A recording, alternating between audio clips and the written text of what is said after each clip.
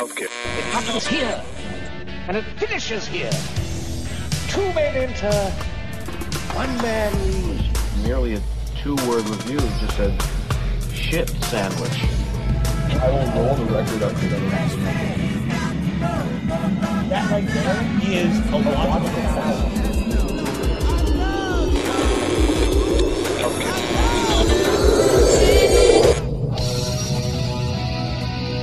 Welcome back to the Basement with All Music Lovers. You are now tuned in to yet another exciting adventure with us here on Chunky Glasses, the podcast. I'm your host, Kevin, as usual, and we have a really great podcast for you. It is so great to be back.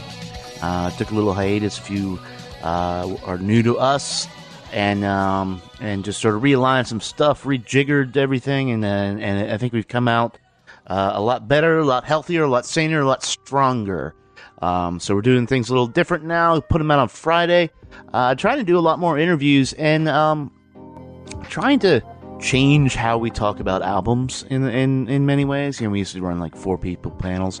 I'm a big fan of like sitting down with somebody, in this case, Eduardo, and talking about just finding out what one person thinks about an album and how our competing views like do that. That some call that criticism, but I think it's a little more active than that. Is, you know, what we're trying to do is show you stuff that you should listen to, certainly, but it's also to sort of illuminate not just our process, but I think how I would hope all of you listening to this sort of take your music, how you ingest it, how you process it, and what it means to you. There's no right answer to any of this, but we keep doing it regardless. At any rate, really great show. We're going to be talking about Israel Nash's new album, Lifted, which for my money is one of the best, if not the best album of 2018. It is. We've been a fan of his for a while. And something crazy about this album is that I've always considered Israel to be somebody sort of a smaller artist, and I don't say that pejoratively. It's just he's not big. He isn't like getting like the Pitchfork premieres, the NPR premieres even, and then all of a sudden he's in Rolling Stone with this shit. So I don't know what corner he turned. I like to think that it's probably the magic of Dripping Springs, Texas, where he is based out in the hill country. But the album's remarkable. You can hear me and Eduardo talk about that. And after that, I had a chance to sit down with somebody. We've been trying to put this together forever, Joachim Cooder. That is Ry Cooder's son, but he is a man unto himself, and he put out a great little EP called Fuchsia Machu Picchu earlier this year, which I highly suggest you picking up. It's the best way to describe it. It's sort of like electronic folk, which if you're listening to this, I know you guys like that shit. So, but it's great. It's zen. It's peaceful. It's everything you want, and it's a really just a great sign of what's to come from him. And when I saw them perform at the Birchmere, and read that right up on the site, I saw him perform at the Birchmere, opening for his dad, and it was just, all in all, it was just a magical evening, dudes. I wish it was sold out, but I wish you guys could have been there because it was a high point for me. I love his dad's work. Now I love his work. Now I love Joachim's work. And now I've talked to Joachim, and so we're going to talk about that from his home out there in California. And that's it. We're working on some new segments. We're going to be working those in over the next few episodes. Also some new theme music. That's something, in fact, me and Andrew Wright, actually sat down last night to talked about how we're going to make that happen. It's gonna be groovy, kids. It's gonna be groovy. But speaking of groovy, it's time to head on down to the basement to meet my friend Eduardo, where we're talking about Israel Nash's fantastic fucking album, Lifted.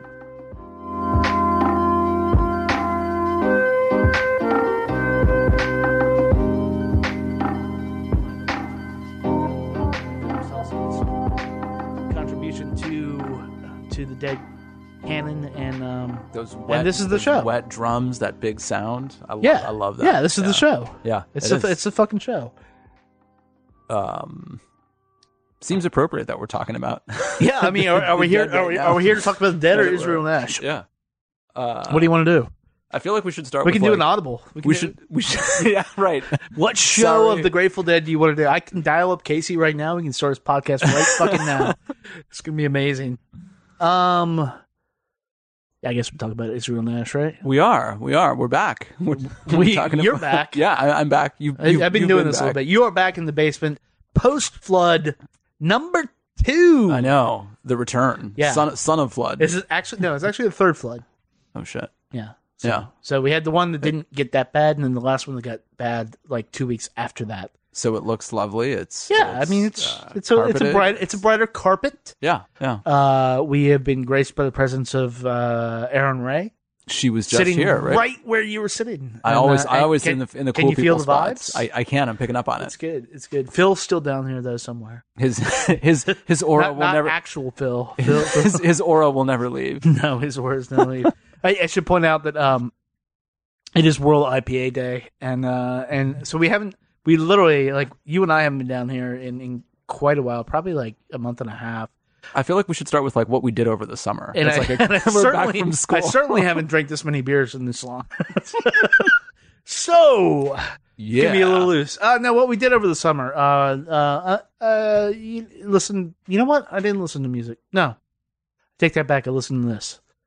Yeah, I listened to a lot of this. I listened to this because right before break, we got a copy of Lifted from Israel Nash, and I am a big fan of Israel Nash. Met him once at the DC9 show he played. It remains one of my favorite shows of all time. He is the dude incarnate, and honestly, I didn't know he was coming out with an album. I assumed he would eventually. But I didn't know. To give you a little background, this is a guy.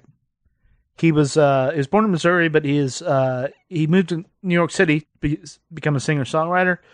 Put out a couple albums there, actually. New York Town, go figure. Barn Doors and Concrete Floors. You can feel the urban jungle theme or the urban cowboy theme. But then in 2011, after Barn Doors and Concrete Floors, he moved out to the hill country in Texas, Dripping Springs to be exact. We're going to talk a little bit more about that, but I will say,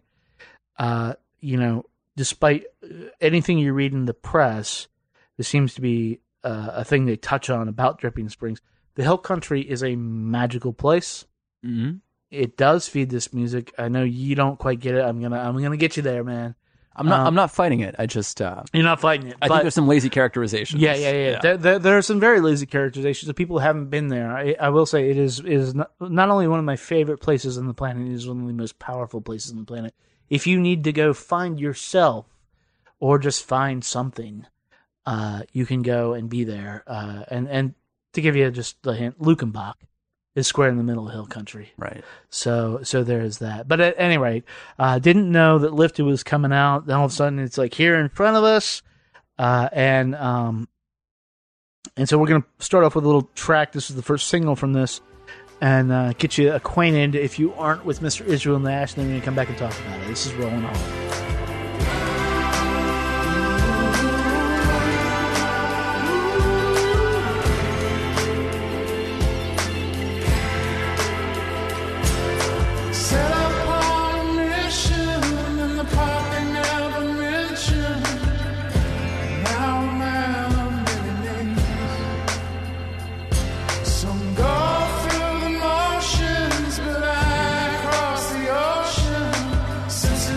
Some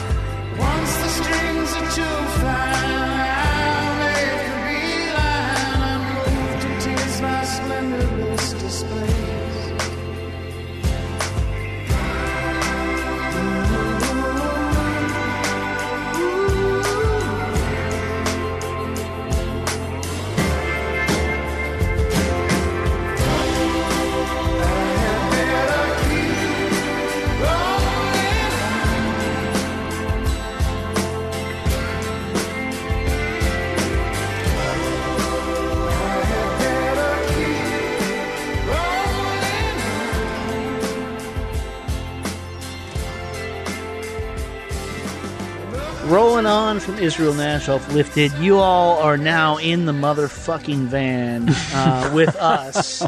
This is, it's weird that Andre isn't here, but it's only because he's off in his own van somewhere. He has his own Quonset hut somewhere.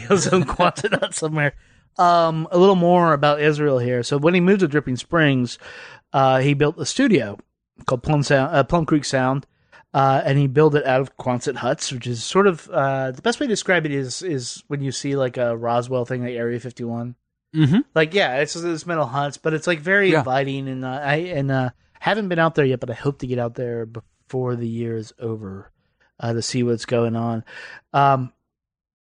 You may have been listening to that right now and just been like, shit, Neil Young is going to sue that motherfucker. And you're probably right. We said this last time we reviewed an album of his, but he very well could. He's not necessarily leaning on any type of new sound, new hotness, new thing.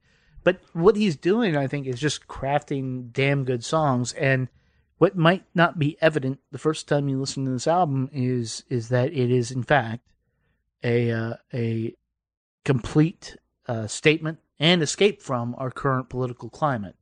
There's a line in there, rolling on, he says, I look into the distance and in case you missed it, 1,000 lights just faded out at once. Yeah.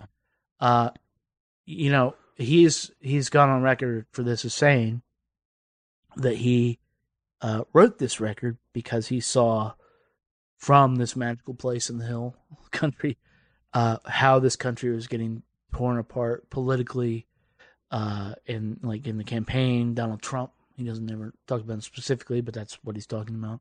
And so Lifted becomes, in that sense, an album about how to deal with that. And the short version of this review, because we are going to get into it, is that this is the escape you need. Yes.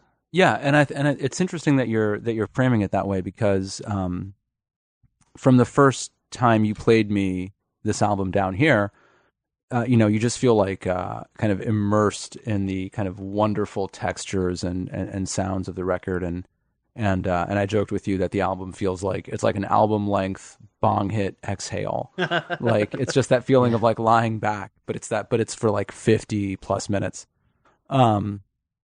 When last night I pulled up the YouTubes and was sitting there with my wife and thought, let me see what Israel Nash actually looks like performing, because I had no idea what he what he seemed like, right? Just from hearing the music, and it's just so wonderfully produced and so warm, and so we found this clip of him playing 3 songs off of this record for like a Dutch a Dutch channel or something.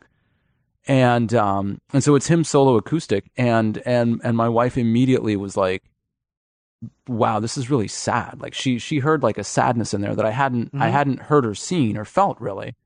But I think the way you framed it just now is exactly right. Like it's sort of like it starts from a place of sadness, but it's very much about how to lift yourself up out of it, or how to lift others out of it. Yeah, I mean, if you talk about like the we talk about the art that people expected to be made during these times as a response to this, and like highly political art. I never would have thought that Israel Nash would be political, but this is for me at least, an expressly political album, because it's cosmic protest music, and it's definitely cosmic. Yeah, it's definitely cosmic. But it is. There's no right way to protest an injustice in the world. Never mind. Let's take a step back from where we're at now, from like Black Lives Matter, from Trump, from fucking whatever. No collusion. Also, you're the puppet. I'm the puppet. Someone's the puppet. Goddamn. He's not the puppet.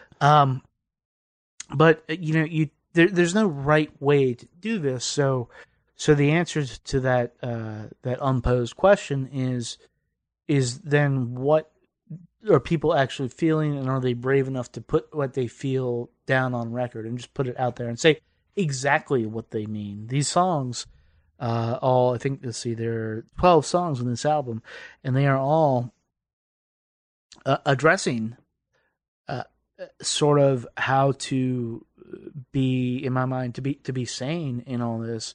And it used to be like in just the natural world and like a hippie thing, and you can easily like process it like that. But it's a direct, especially like Texas outside of Austin and the hills. Yeah. It's like a weird place. It's a direct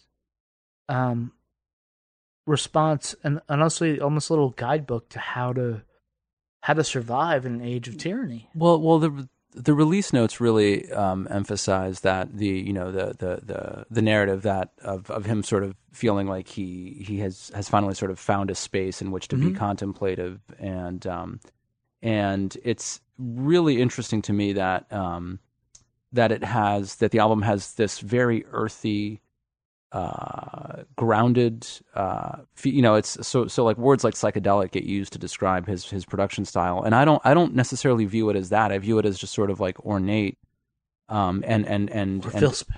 Yeah, and deliberate. There's a lot of Phil or- Spector. There's a lot of like there's more sort of like Beach Boys harmonies going on than there's as much of that as there is of the Neil Young thing. But there is this really interesting way in which, if that's true, if he was able to finally sort of retreat into this studio, this space that he's created, and really just find a way to like live and breathe and think and write, then God bless, man, because this is exactly the kind of thing that you need to negotiate peace with the world in order to be able to like retreat from it so that you can do this and bring this back into the world. Yeah, no, I agree. I agree with that, and I think that's his whole point.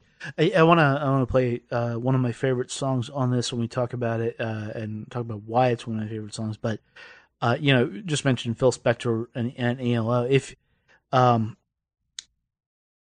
if you listen to this podcast, you know that one of my favorite movies of all time is Gremlins. And Gremlins starts with one of the greatest songs of all time, "Christmas Baby, Please Come Home," by Darlene Love. And look, that is, whether you know, I actually had to look up the name of the song and the artist and all the thing, but Phil Spector produced it. Whether it is ingrained in the American psyche at the very least. And so there's the crumbs he's dropping here on this have to do with that. And again, back into the theme of how to survive. Christmas is a time of like redemption if you're a Christian, well, at least if you're American. I don't think you need to be like, I think Christmas is like a weird, like non-denominational holiday at this point, but he hits it, and he did it out in the Texas countryside, and it's fucking amazing. This is Sweet Springs.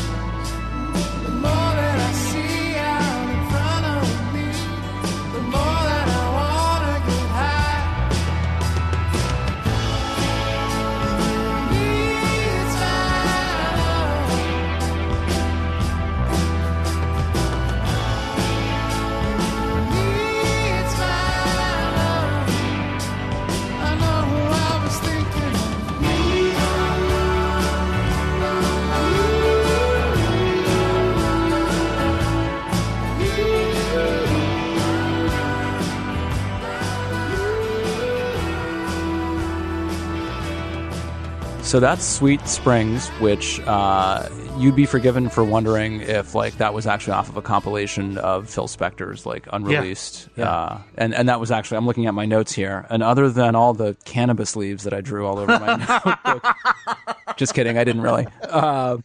But for Sweet Springs, the first comment is just Phil Spector !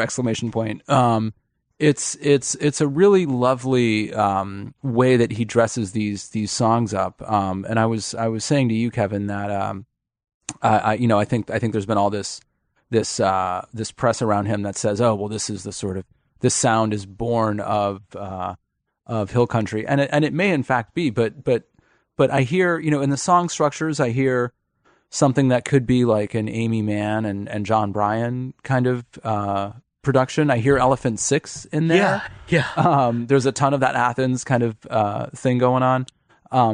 But more importantly, it's all in the service of how he delivers these songs, and that just pained, cry of "Who Needs My Love," which is something that I think we've all wondered. Well, over I have absolutely different take on that song, and sort of to your.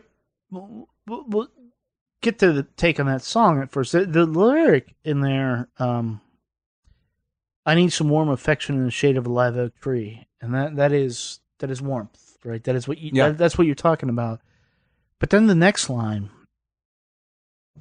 now that we're out of a long western drought, let us drink from these sweet dripping springs. He has found sanctuary in a place. Like I said up front, one of the few places I think in America that you maybe still can find sanctuary. When you go out, for all you people listening to this, if you've gone to South by Southwest, you've been to Austin, you love the barbecue, but you don't go to Lockhart because you're basic ass bitches. But when you go out into the hill country, into like Pedernales Falls, which is sort of close to where this is. And you see the expanse of what the American country has to offer. It is unlike anything me as an East Coaster has seen. I think you're from Brazil. It's unlike anything you've seen. Brazil is mainly verdant. We have some dry, but I haven't been there, so, I don't know what it's like. So my point is that it is very much a magical, like, open space where anything can happen, because there may be somebody aiming to kill you over the next bluff, but there also may be somebody aiming to love you over the next bluff, and that is in concert with the big sky of Texas, which is just a phenomenon you have to see to believe. Yeah. That is something that I truly believe that is there. I went there for the first time not long after having open heart surgery, thinking I was going to die, and it was an experience. Me and the lady had been there, and then we went back after, and it was just it was vibrant in a way that I can't describe. And so I think when writers are saying that he is pulling from that, I would question whether or not they truly understand that. The reality is he is pulling from that. This is what's the ley lines, type thing. He's right. He's as the crow flies, like literally just like a stone's throw from Willie Nelson's ranch. I don't think that's a mistake in the Universal. Sure. Yeah, like, no, that in seems, the Universal story. That seems I don't apt. think that's a mistake. There's a certain symmetry there. That's, yeah. Yeah. But yeah. So but then to pull it, then to put all that I just got out of that into something that is so recognizable as American pop. Yeah. Is he I think is one of our most underrated song crafters, I would say. The lyrics are short for these. Yeah, I'll say I'm still I think I need more time with this to really let the lyrics kind of sink in and fully hit me. There are moments on this that where the lyrics really, I think, speak directly to me, but it still feels I think I'm still hung up on the sounds that I haven't gotten through the way just the album feels. So I just put it on and like I have a physical reaction to it, which is just to like my like resting heart rate probably goes down a good 7 beats. Yeah. My blood pressure goes down. I just and what does that in 2018? Yeah, I know. No, it's a feat. It's a fucking feat. It is a feat. Like, to his songwriting chops, man. It's like, so, we've said Phil Spector, you get Neil Young in there, obviously the Byrds, Beach Boys, fucking Jeff Lynne. He's got all this stuff, and I think it's important when you say that you pay attention to the Sonics first, because honestly, on all his other albums, that's what I've paid attention to. Like, I understand he's singing about stuff, and I'll dig into it, and I'll get a little meaning of it, but, you know, I am, I think, like you, more of a music guy. Yeah. In this vein of music. When it's just like somebody in an acoustic guitar, you have to pay attention to what they're saying. Which is what I liked about that Dutch channel show, is that it actually like put his vocals and the way in which, you know, the vocals sound effortless on the record, but when you see him perform it, you realize that there's like there's a tension there that doesn't come through on the album, because the album is so just warm and gorgeous. Yeah. Yeah. And it's, so he's mining like this understated history of pop music to that. And he's created a wonderful landscape, and it's not, and I say that not just because there are like pastoral touches but there's such depth to this sound. And I think that's, and that's still what I'm reacting, you know, like, and we've had this album for months now, and I'm still not over that. You know, like, I still haven't gotten past just the feeling that the thing I experienced when I put it on. Well, he had some help. Like, his main band is Joseph McClellan, Eric Swanson, Aaron McClellan, and Josh Fleischman. But he also had Jesse Chandler, who's done some stuff for Mercury Rev and Midlake. Did stuff. Oh, right. The Horns. Yeah. Grupo Fantasma, who they, you know. Oh, I read about these guys. If you look them up, they're now known as, at least in Wikipedia, Austin's Cumbia Funk compadres. They were part of Prince's band. Oh, okay. So Prince, okay, in Grupo Fantasma, and they were like, yeah, well, let's do that. Kelsey Wilson and Sadie Wolf on that, and then Ted Young, who has produced the Rolling Stones, and Kurt Weill came in. So even, I mean, think about that production, like that co-produced credit. Like, you've got somebody who is like, I don't prefer Kurt Weill's music, but, you know, somebody who's operating, he's clearly at the top of the heap, if you will. And somebody who's working with them and the Rolling Stones.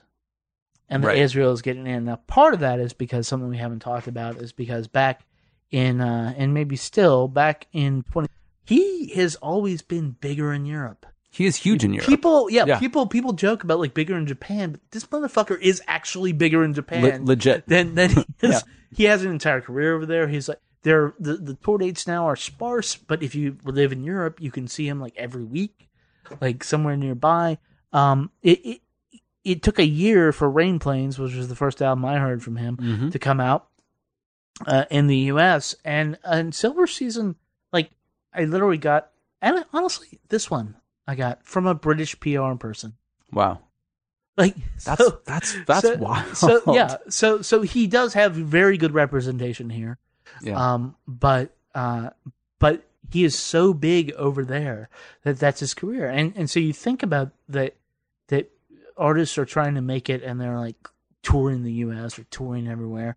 And here's a guy that's isolated himself in the middle of fucking nowhere, Texas, and is just like, yeah, I'm going to go over to Europe. And emerges to play Dusseldorf or something. Yeah, it's wild. I want to hit on one more song. What were you feeling here? So I love the beginning. Actually, I love all of Spirit Falls. Yeah. I especially love the beginning because I swear to God, he's channeling Phil Collins on the first vocal that he we're going to play this, and then I'm going to come back because I have yet to parse that. Okay. But here's Spirit Falls. I keep seeing these reflections.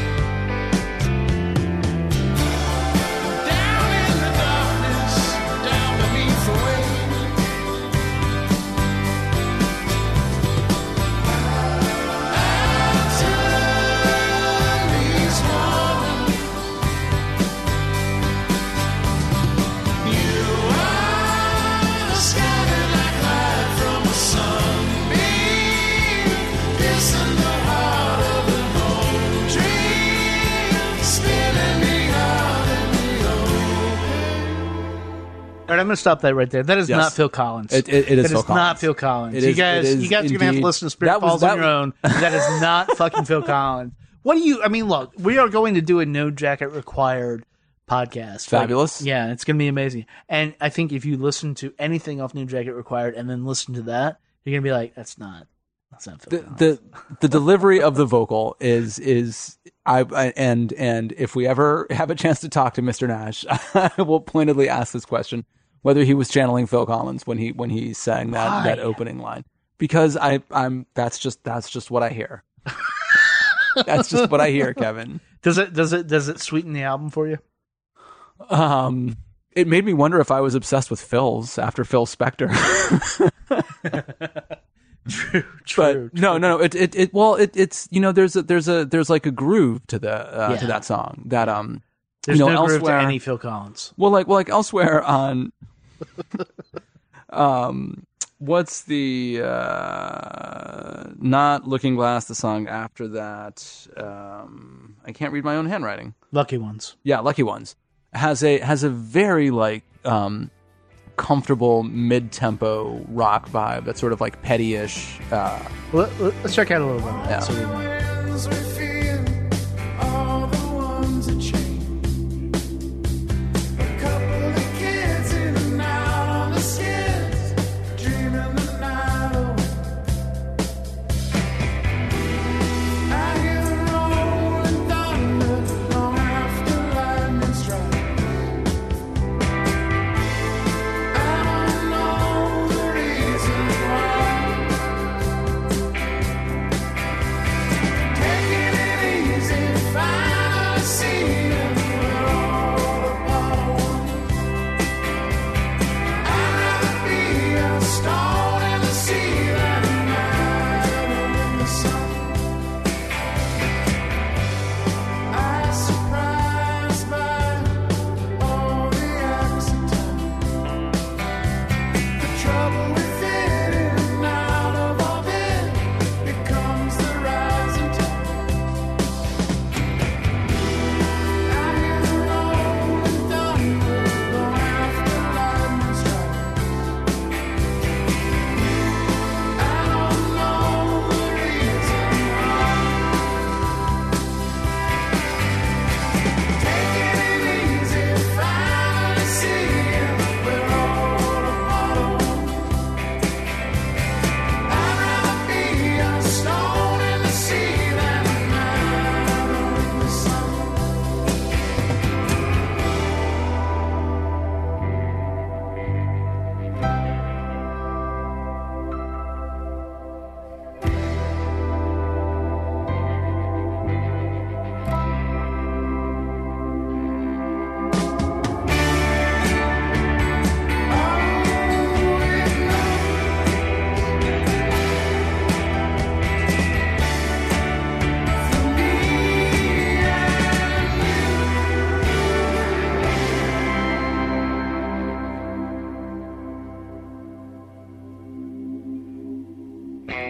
Taking it easy, find a seat, and we're all apart.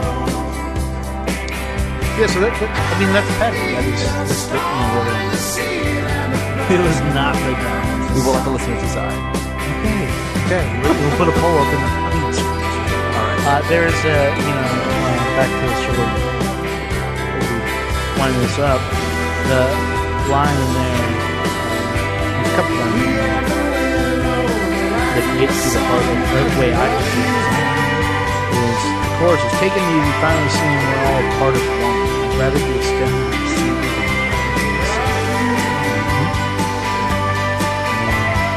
than have the willow light from the sun. Just in those two verses, it's about surviving by humankind, by just being part of, and maybe standing up for what's right. If you're a stone in the sea, you're braving the crashing waves, right? Well, and the album, oak trees show up on a couple of songs. There's so I read that as Hill country. Right, and there's a question of rootedness too, of being connected to the land and to the soil. Yep. Which is really the thing that makes, like, regardless of whether you believe in some entity in the sky who can intervene and control things, there is a very real biochemical process wherein our energy, once it is extinguished, gets fed back into the earth and becomes something else, right? And so there is a biochemical process that you could call God if you wanted to.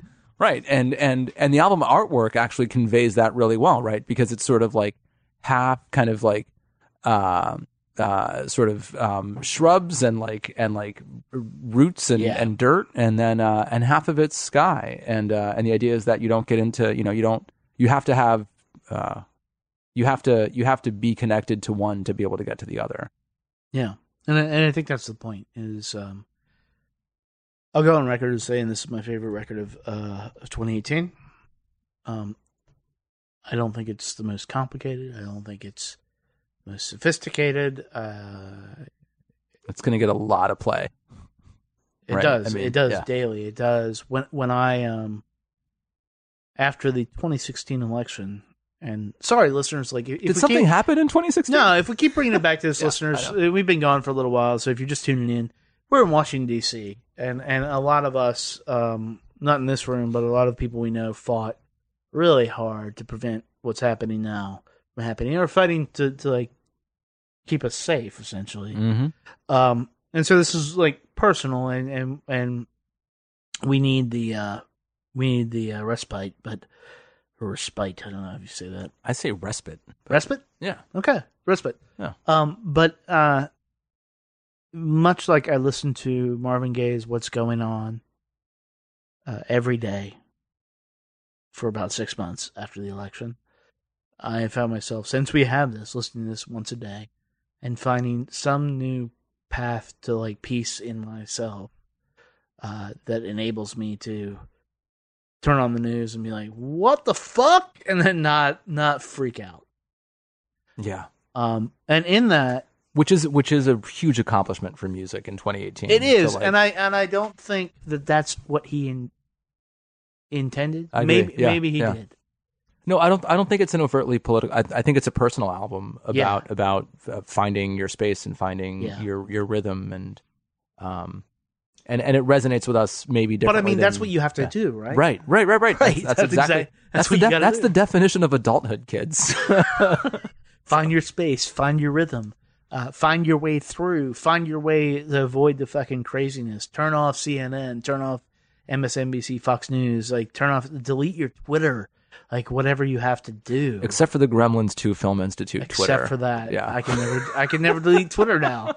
This is fucked up. I did a purge of our Twitter followers. Sorry, Twitter followers, but it's about unplugging. And even as we stream this, well, I have the vinyl upstairs, and I think now more than ever, you should be able to hold this album up as a thing like, I'm unplugging because of this. Mhm. You get at least almost an hour. Yep. Where you don't have to do shit, but That's enjoy yourself. That's exactly right. And that is why it's my favorite album of 2018 so far. So, Here. So, we good? We're great, man. You want to drink more beers later? Yeah. All right. It's IPA day. That's right.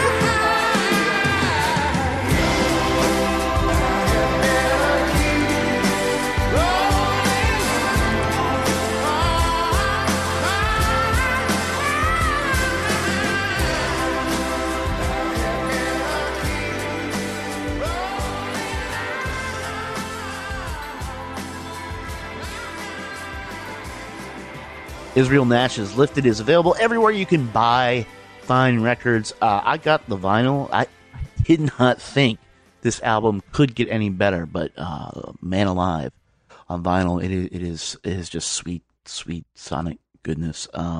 He's coming to DC here in about a month. We'll keep you up to date on that, but he's going to be around. I saw his last time here at DC 9. It remains one of my favorite shows of all time. And he's just he's a force of light in a time when we need it. So look out for that. Right now, I gave you a little intro about Joaquin Cooter. The thing, his EP, Fusa Machu Picchu. we talk about in this interview about this. We talk about music and often in a time in a way that it has to like meet certain expectations and stuff. But one thing I've been sort of exploring and landing on stuff is like, what if it doesn't? What if just the fact that these sounds exist and vibrate at a frequency that are pleasing to you? They don't have to be pleasing to everybody, but they're pleasing to you, and they change your day. They change your existence in some way, change the simulation, if you will. If that's what it's for. And that's why we're all here, because we can all do it. We can all make music, but we very often don't, and we rely on other people to do it. But I guess my point is, it's not just entertainment. It is life. It is the literal vibration of life. I think what Joaquin doing is a fantastic addition to that vibration. He's vibrating over in his corner, just by himself, doing weird to some, but not, if you like music, not to me. But great stuff. And so that's what we're going to talk about. So we're going to head to the internets right now. And going to check in with Joaquin Cooder, talking about his new album, Fuchsia Machu Picchu, and pretty much everything else. The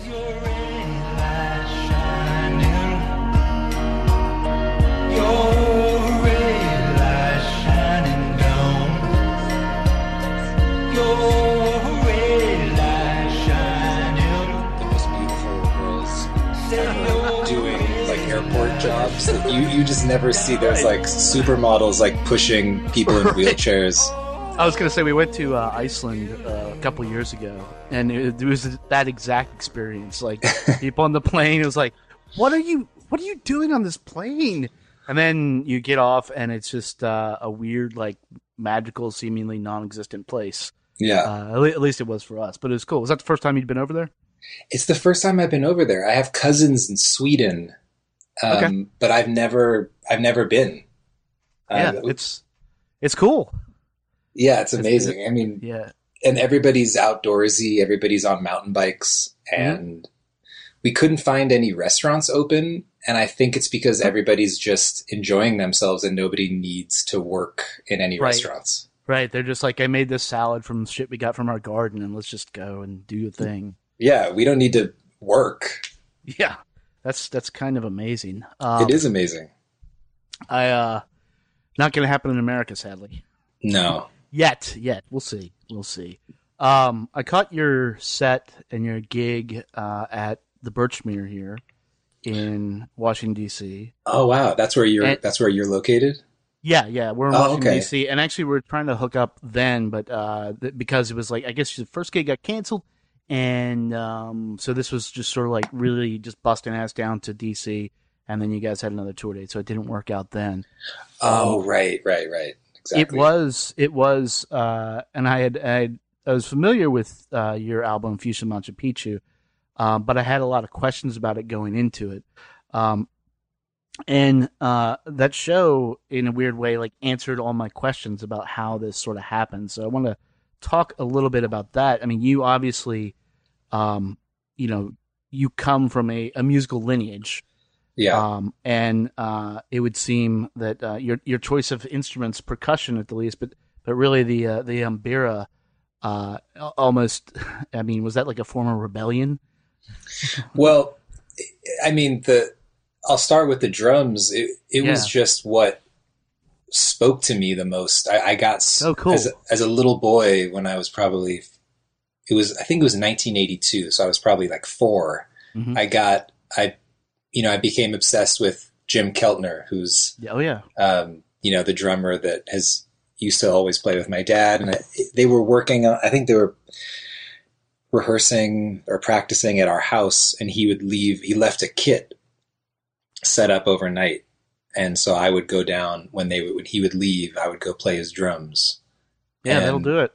Yeah, and it was just watching. I think it was the 80s, so he had a lot of.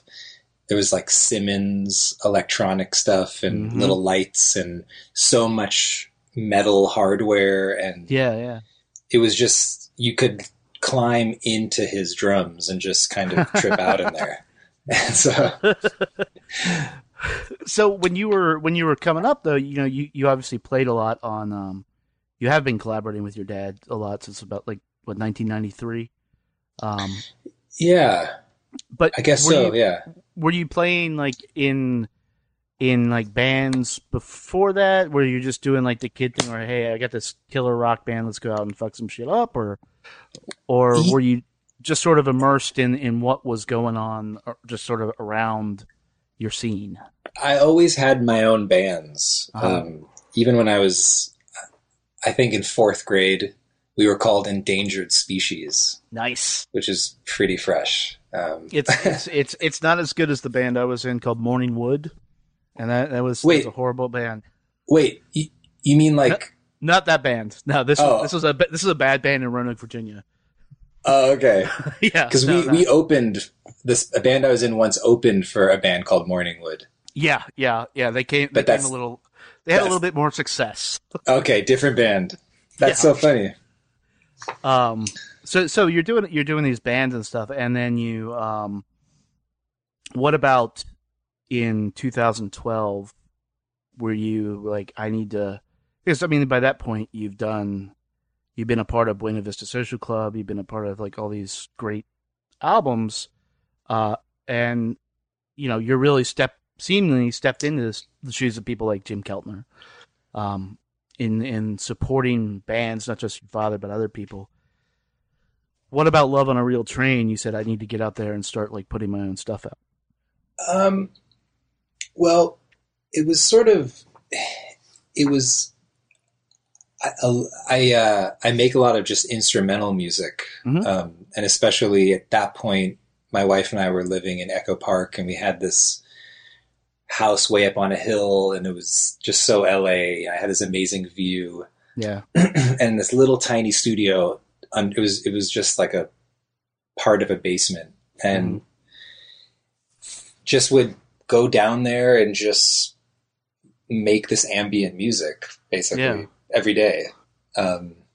And at a certain point, I looked at it all and then thought, well, maybe I should, because at the time I had never imagined of writing my own stuff or singing or any of that. So at that time I just started sending it around to people I know and people I like, and some people I didn't know at the time, but I just thought, wonder what they would do.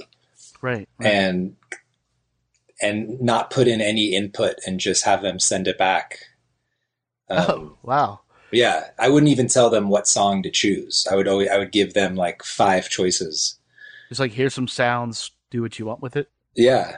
And sometimes they would send it back fully finished, or sometimes I would go into the studio with them, and it depends on where they were. Right. So that was just a little funny idea that still wasn't really my, until I started doing this new thing, which is so definitive, my sound. Yeah. I wasn't even really searching for it. I just thought, I'll just do this Love on a Real Train thing and maybe not think too much about it, because it was impossible. I couldn't tour it. I couldn't take it on the road because it had all these people involved. So it was just kind of right. Yeah. So it wasn't just put it out, which is look, that's honestly, a lot of people have wondered whether that's the model for music, and a lot of times for super indie musicians, I'm like, hey man, why don't you just make the thing, and then not worry about its impact, and just sort of it made you happy to make it, right? So go ahead and make it, keep making it. And you never know where anything's going to lead you. All you do know is that if you do nothing, then you will be led nowhere. You know what I'm saying? You can't go anywhere if you do nothing. Yeah. That's 1,000% right. I'm finding that. I found that out the past few years. So you get to now to 2018. I'm assuming you recorded it in 2017. Yeah, but yeah. Or maybe even earlier than that, actually, because it took a while to do it because of our daughter had just been born in 2015. And now you've got a new kid that one of the songs is about on that as well, correct? Well, he was just born 4 months ago. Gotcha. So everything on Fuchsia Machu Picchu is very much centered around my daughter and that whole thing. Well, yeah, that's a good point. I think you talked about it a little on stage, that there's a lot about this EP that indicates like home and family. The Fuchsia Machu Picchu, you said, is a plant outside your house. Yeah. I believe. Yeah. Fuchsia Machu Picchu, when will you come and set down roots? It's hard in that city, but don't you let that get to you. That was the first, because we bought this house that was, nobody was buying it at the time, and it was very, it had been left kind of a bit unattended. Right. And like people were using it, it's 2 lots, and people were using it as a way to get from like one part of the neighborhood to the next. And it was like very sort of, it just needed a lot of TLC. Yeah. So the first plant, when it was time to landscape it, and at the time we didn't know anything. Now we've learned a lot, but at the time we knew nothing about plants and what to do. And we found this, probably down at the Home Depot in our area, we found this Fuchsia Machu Picchu. Mm-hmm. And it was just, I'd never heard of that, variety of fuchsia before, and thought that's kind of sounds like something we should get. Yeah. And then it was just, we planted it in like not probably a very smart, just kind of right outside the back door. And just, it became this thing. I just started singing to it as just completely as a joke. Right. Or not even as a joke, just some funny thing just for myself and for the plant. And then, even as it kept going on, and I kept cruising around like in my car singing Fuchsia Machu Picchu. Yeah.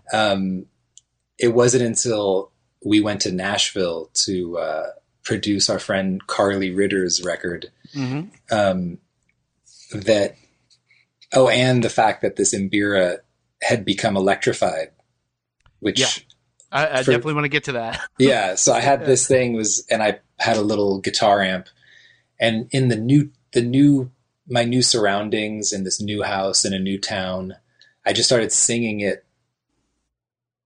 And I said, I'll do this. Yeah. And there's no reason why I shouldn't just do this. Yeah. So that it was a bunch of things that kind of brought me to that point. It just sort of came together from there. So with regards to the Mbira, there's a sort of a nature to your music, I think. And I think it shows up on Love on a Real Train.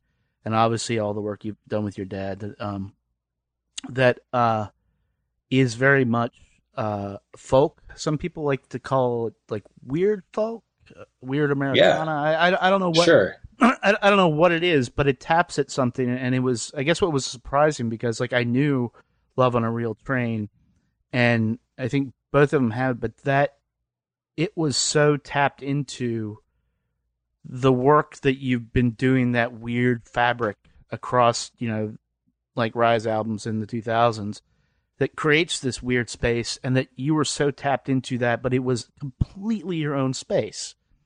Yeah. Thank you. Thank you. And it speaks to, though, also a lot of what I think has been going on the past few years. You take people like Tune Yards, you take people who are experimenting with these different instruments but they're really just making folk music.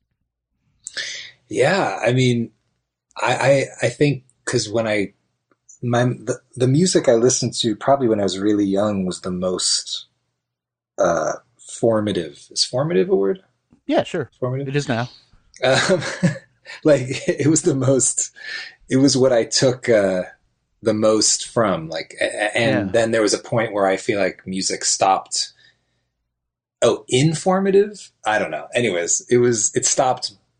Yeah. There was, I remember my dad gave me, the band and James Brown and like the Meters Right. And there was like this combination of stuff that I grew up listening to. And it's just all those records just probably never left the forefront of my mind. Like no matter how many decades go by, and you know, however old I am now and what's going on in the world now, which I have such a, I have, when sometimes I listen to the radio, I am like, what is going on? Like it's blows my mind what's happening. I'm like, you well, are alone, brother.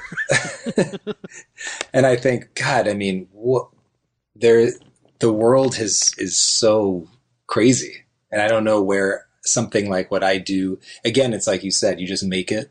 Yeah. And you have no idea, like, if anybody will hear it, and it might not matter. They'll be like, oh, he didn't used to make records. He didn't write, and now he's writing. He plays drums. Like, who cares? Like, it's like none of it means anything. But I think, and I had this discussion with Phil Cook. I don't know if you know him. Oh yeah, why do I know that name? He is he's doing his own thing now, but he played in Megafaun, and he's produced a few Blind Boys of Alabama albums. Oh, might be getting ready to do another one, but great dude down in Durham, and he was up here and we were talking about just that, the importance of getting that out there. Like, you know, like we said, you know, you don't know what it'll do, but like, what choice do you have to do it with this album? And because look, ambient music, which is somewhat ambient. Yeah. That is often, for some people, for like say a general pop audience, might be a hard sell. But Totally. I think when you look at what the purpose of music is for, which is part escape, part like to increase our like intellect and a whole lot to connect us with the rest of the world, you can have stuff like this, because this is an EP that you put it on and spend time with it, and it kind of can work its way into, I guess, your daily fabric as a very good thing. And you can keep adding them, not just you, but other bands together. And that might be the point. Like, I think, you know, definitely maybe the point of why we do this. And I wonder sometimes if before, when we had this big label system, we didn't do that because hey, it just didn't make money. So why would you do something that didn't make money? And the answer is because there's more out there. Yeah, that's true. I think. I mean, I hear a song like "Because of the Moonlight," and that just it just paints a perfect scene, and it's only a 5-minute song, and I want to sit there in that for like 5 hours. Because the moonlight, because the moonlight, this house is filled with blue and white.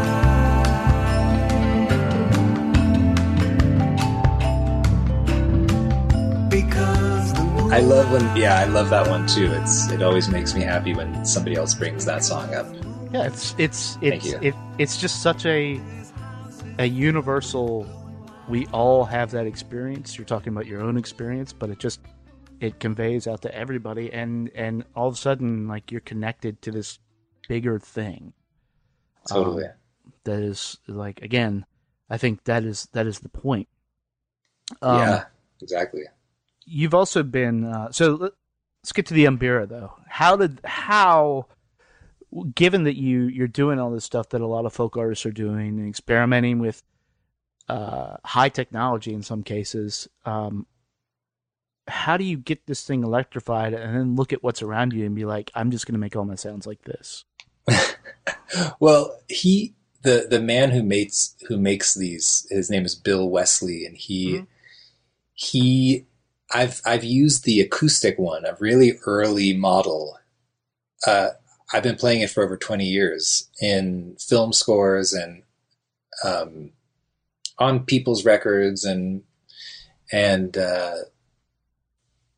he recently started making these solid body, beautiful stereo however it's being, the pickup, like whatever the mic situation that he has going on, it is so pure, and it's just this perfect sound. So yeah, when I got a hold of that, that's what it completely changed my life, because it's percussive, but it's also, there's this tonal aspect to it. And I can play a little bit of piano, but these songs they're not chromatic minded piano songs. And that's just not where I come from. And I obviously don't play any guitar. So right. Being able to play this like electrified, enabled, sort of just opened this door that I never thought was even there. And it just started. Because I also love On a Real Train, so many people involved. I wanted to do something where if somebody said, hey, can you just come and do this? Mm-hmm. Just you, like on a deck outside, I could do it. I'd prefer to not do it like that, but I could. And before I could never do that. Right. So that's is that something that's you think has come with age and just performing for so long, where you're like you wanted to strip it back and get sort of an all-purpose thing, or is it just because you stumbled on this? I think I for so long have relied on so many people, no matter what I was doing, whether it was my own stuff or other bands I've been in or other projects that I've worked on. It was always so many people involved, and therefore it's either you have to worry about people's schedules, or it's expensive, or there's just always something working against you the more people you have, unless you're, you can do anything you want and none of that's a problem. Yeah. And then it's like, bring it on. But yeah, bring me the 40-piece orchestra. Yeah, of course. Yeah. But if I want to think, also music's just so expensive. I mean, you pay it. I mean, my wife and I toured her record in Europe as a 2-piece, and it was like staggering what that cost. Oh yeah. So it's like, well, okay, then how can I do this and not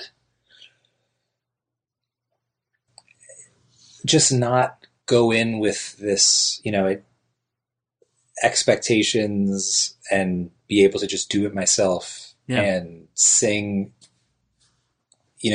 My friend opened a pottery studio in Ojai and asked me to go play. And so I went and played like on a little outdoor area, and it was totally cool. I could never have done that before, because I'm like, well, what's your PA? And I need to know all these specs of what we're working with. Like, none of that matters. Yeah, you just sit on a cajon and like push a few pedals, and then you're good to go. Exactly. I mean, it's wild because a lot of thing about music too. Like I play guitar, and I play more than guitar, but I do a lot of other things. But one thing I've realized with age is that a lot of it is about a weird math that you certainly can. There are master like music theorists that can plot all this out, but then there's also some stuff that just works. Mm-hmm. And when it works, it just feels good, because you did some weird complex math that you had no idea what even the equation was, but you're just like, yep, that all worked together. If you can get something like what you're doing, because your loops aren't evident, for one thing. Right. You hear it once when you start, obviously, because you have to set them up. But once you get going, it all of a sudden is just this like rich tapestry. And it could just be a bunch of people playing, but it's not, because of this weird math that you did in your head or your soul or wherever it came from. It happened. Yeah. And that's the other thing, is finding the right people to play along with this record is a real touchy thing, because guitar is so rooted. It's just such a sound that we all know. And and it's obviously, it all depends on the hands that the guitar is in, but no matter what it is, it's still a guitar. And so that was just it was like rooting it in something that I was had too many connotations with. Sure. And so I kept on being like, well, that's not quite it. And then it was just, well, maybe just a bass player. Yeah. And that was cool. But then when I met this saxophonist, Sam Gendel, who played with me at the Birchmere, he blew my mind because I'd never heard anything like what he does. And he, without a bass player and just him and me, I always mess that up. He changes like the tonal. Sometimes he's moved a whole, like the mode has changed, but it doesn't mess with the song. It just, he's like travels. It starts going other places and there's nothing rooting it. And he's doing something very similar. Like the way I interpreted it after seeing him play was that the saxophone is that's what he's like comfortable, competent on and stuff. But what is coming out of that is generally not a saxophone. Totally. It is just at that point it just becomes a piece of metal that can affect some sort of weird vibration, and then how that vibration comes out is totally up to like what's inside him. Yeah. Which is which is kind of wild. I think it's funny on that point. So, an Mbira is an idiophone, which just means it like all vibrates at once. And that is ultimately what a lot of your music, to me, it feels like it does. And that's, again, that's why I said I could put this on and leave it on for like 5 hours. I can just, because it's just this. Oh, that's awesome. Idiophone. It's I like that. It's just this very, it removes, if you've listened to it or listeners have listened to it, it can remove you from a place, and I don't want to say like meditation, but it just like it can reset your brainwaves, man. Oh, that is so great to hear. Yeah, I mean it's wild how it does that, and it starts, it's almost like a cone or a mantra starting with the first track and ending on Country Blues. It just goes all the way through, and you finish, and you're like. Every time I've listened to it, I feel refreshed. I feel like, wow, oh man, this is great. And what is it? Maybe 25, 30 minutes total. Yeah, it is pretty short. Right. But you feel like you spent a few like years or something in there, and it's like, okay, let's go on and do something else. That's so cool. Yeah, it's like anytime I see somebody doing something like that. I think a lot of people are like that now. Like when they see somebody doing something like what you're doing, their ears perk up and be like, "Oh wait, this is different, but this is the hit I want. This is just what I want out of this." To shift gears a little bit though, like how'd you hook up with Sam Outlaw? He was Carly, my friend Carly Ritter. My wife and I produced her first record, and then went out on the road opening for Matt Costa. And so Juliet Comagere, who's my wife, she was playing keys and I was playing drums for Carly. And Sam was first of three. So it was Sam, then Carly, then Matt. And and then we just sort of became friends, and then a while later I was playing with him, and I was like, man, these songs it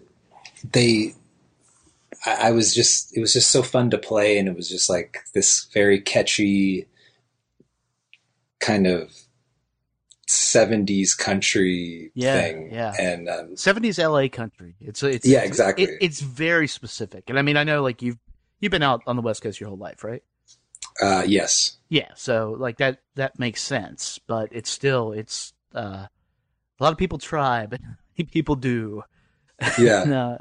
And it was wild to hear, like, because I heard Angelino and I was like, whoa, that's fucking great. And then I started looking in the credits. I'm like, what the fuck? What are these people? What? How did he get with them? And what the hell's going on? And and it was just a wild thing. And then all of a sudden, it all made sense. It's like, oh, he's working with people who know their shit. That's all there is to it. Yeah, and that was just it was They were, yeah, it's very 70s. Yeah, just like you said, the LA, like Warner Brothers country records of like that era. You know, you could see it. It feels right too. Like as a producer, how responsible were you for like crafting that feel, or really a feel? Because you produced a few records, right? Yeah, and it's all of such a different process. That one was, Sam was going to be recording and I was going to play drums on the record, and he had some different things going on, and it's none of them sounded to me like what it should be. And I just kept thinking, man, these songs should have like a really good, it should just be as good as possible. Yeah. And so I played him for my dad, and I just had a feeling he would like it, and it would just be, I don't know, like this, like Sam was just like pop enough, but then Rye's thing is not as poppy. I don't know, like I thought maybe it would be this little middle ground that everybody would like being a part of. Yeah. Sam is definitely, I think, just from a songwriting standpoint, even cut from the tradition of your dad.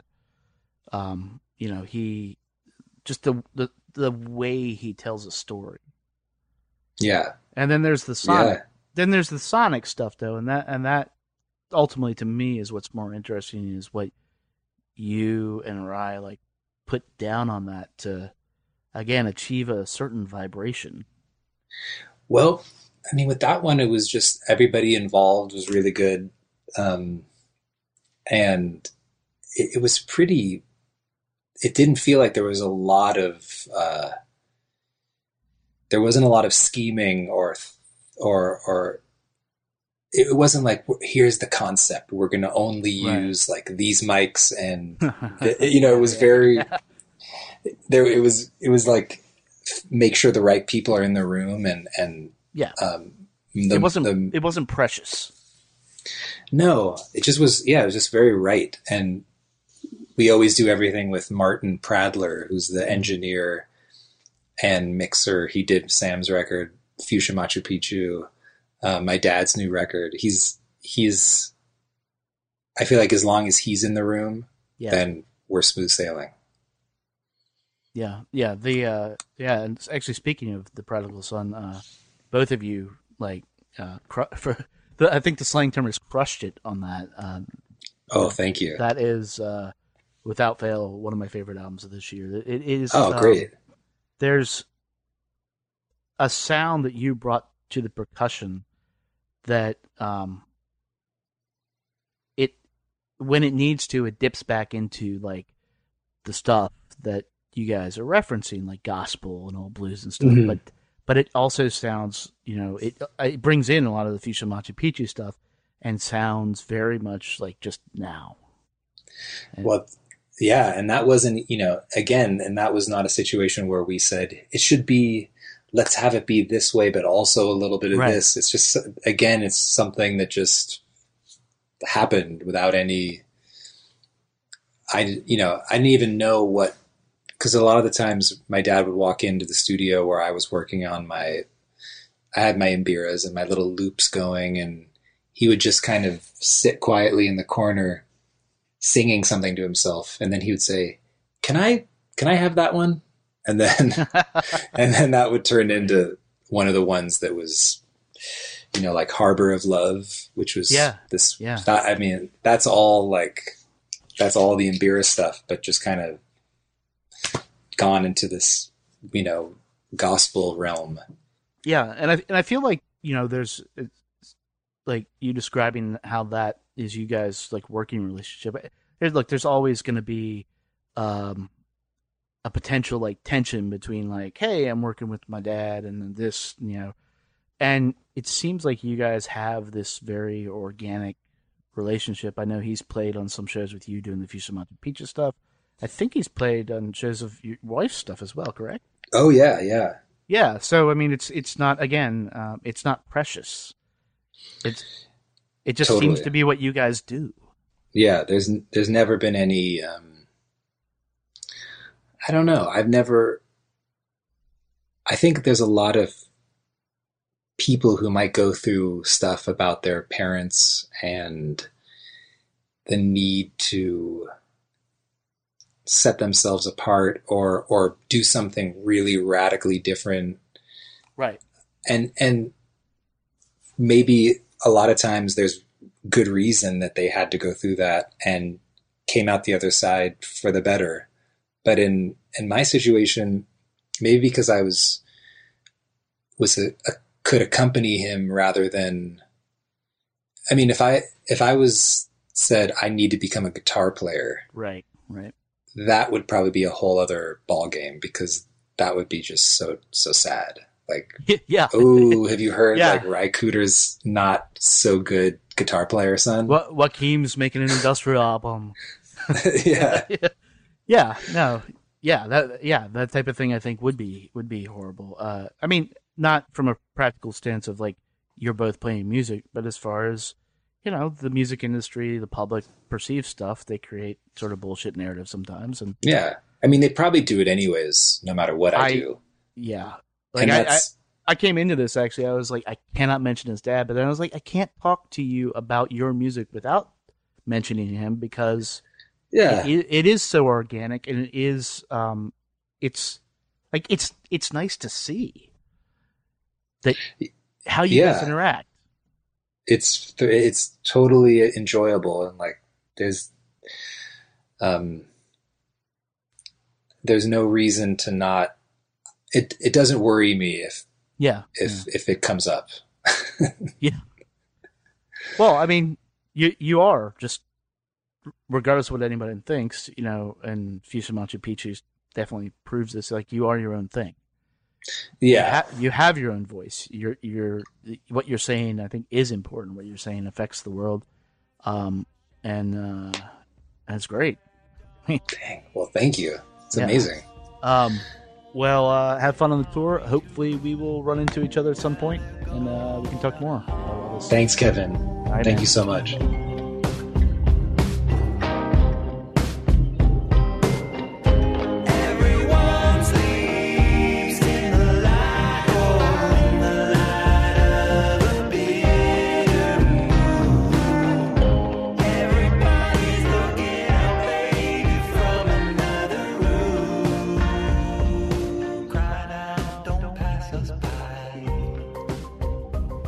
Big thanks to Joaquin for taking the time to sit down and chat. That was dude. We've been trying to do this for a long time. I think since June was when they were there. But you know, the best things often take the longest time.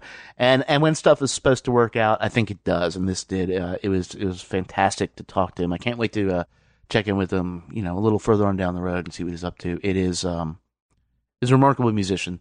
And his work is fantastic. You should check it out. Fusa Machu Picchu right now is only available in digital format. You can go to his Bandcamp page. There's a link in the show notes.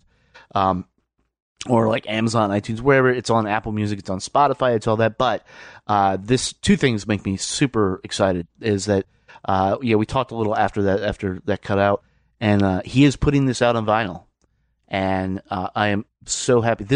It sounds so good, but being able to sort of have that vibration sort of move over you, man, is going to be stellar. So look for that. I think sooner rather than later it's going to be coming. He said it's going to be available on the site. And he's going in the studio with Sam, the guy he worked with, the saxophone player. And he basically said that they realize that what they're doing is rad. Is rad as fuck, I think is the correct term, and that so Strike While Iron is hot. So they're gonna, I think they got a little break in tour because he's out there touring with his father for the Prodigal Son, and then they're gonna go in and record it. So I mean, dude, I cannot wait to see what he does going forward. So, and once again, thank you, Joaquin, for taking the time. That is it. We are out of here. This is our episode for this week. Coming up next week, we are going to fulfill a dream of mine. When you hear somebody say the name U2, people cringe. People think, "Oh my God, is that thing got on the phone?" Sort of like a disease. The reality is that if you're my age, middle age, well, I don't know what middle age is, but if you're in your 40s, let's put it that way, you grew up with the music of U2, specifically Joshua Tree. Achtung Baby was a big thing, but my favorite album, one of my favorite albums of all time, is a little project they did called Zooropa, and it is, look it up if you don't know what it is. Go digest that. Like, dig into it. We had myself, Eduardo, and Drew down here to talk about that, and it was great. I've had a long time to think about this important album, and it's so it was so prescient in what it was talking about and predicting the future that we exist in now, which is not something you would think when you think about, hey, can you two make art that is actually sort of relevant to our society and not just big bombast? Yes, they can, and they did, and it's called Zooropa. Yeah, check that out. Maybe I'll put that link in the show notes too. But it's everywhere, dude. It just got re-released on vinyl too. That's actually sort of why we're talking about it. So we're gonna be doing that, and then a chat with my good friend PJ Sykes. He just wrapped up, entered hiatus himself for his band Hoax Hunters, but is still hard at work on his label Cherub, and so we're going to talk to him about all that. It was a great conversation we had just this week. So looking forward to that, and then in a few weeks, I think we're going to be talking to a local band here, Luna Honey. I'll tell you more about them later, but get out there and check them out. They just played a show. I said to miss it. So that is it. We are out of here. I'm going to see Fish. I don't know if I mentioned that. I don't know why we're going to see Fish, but we talked about it. You'll hear that soon, or maybe just a bonus episode later this week. And it's been a long time since I've seen Fish, so I guess it's time to check in and see what all the hippies are doing. So myself, Eduardo, and Andre are getting a van, going to see Fish, and we'll see if we survive. This podcast might get a hell of a lot headier after this. It remains to be seen. Anyways, we're out of here. We'll see you next week. Until then, be good to your ears, but be better to your people. Talk to you soon.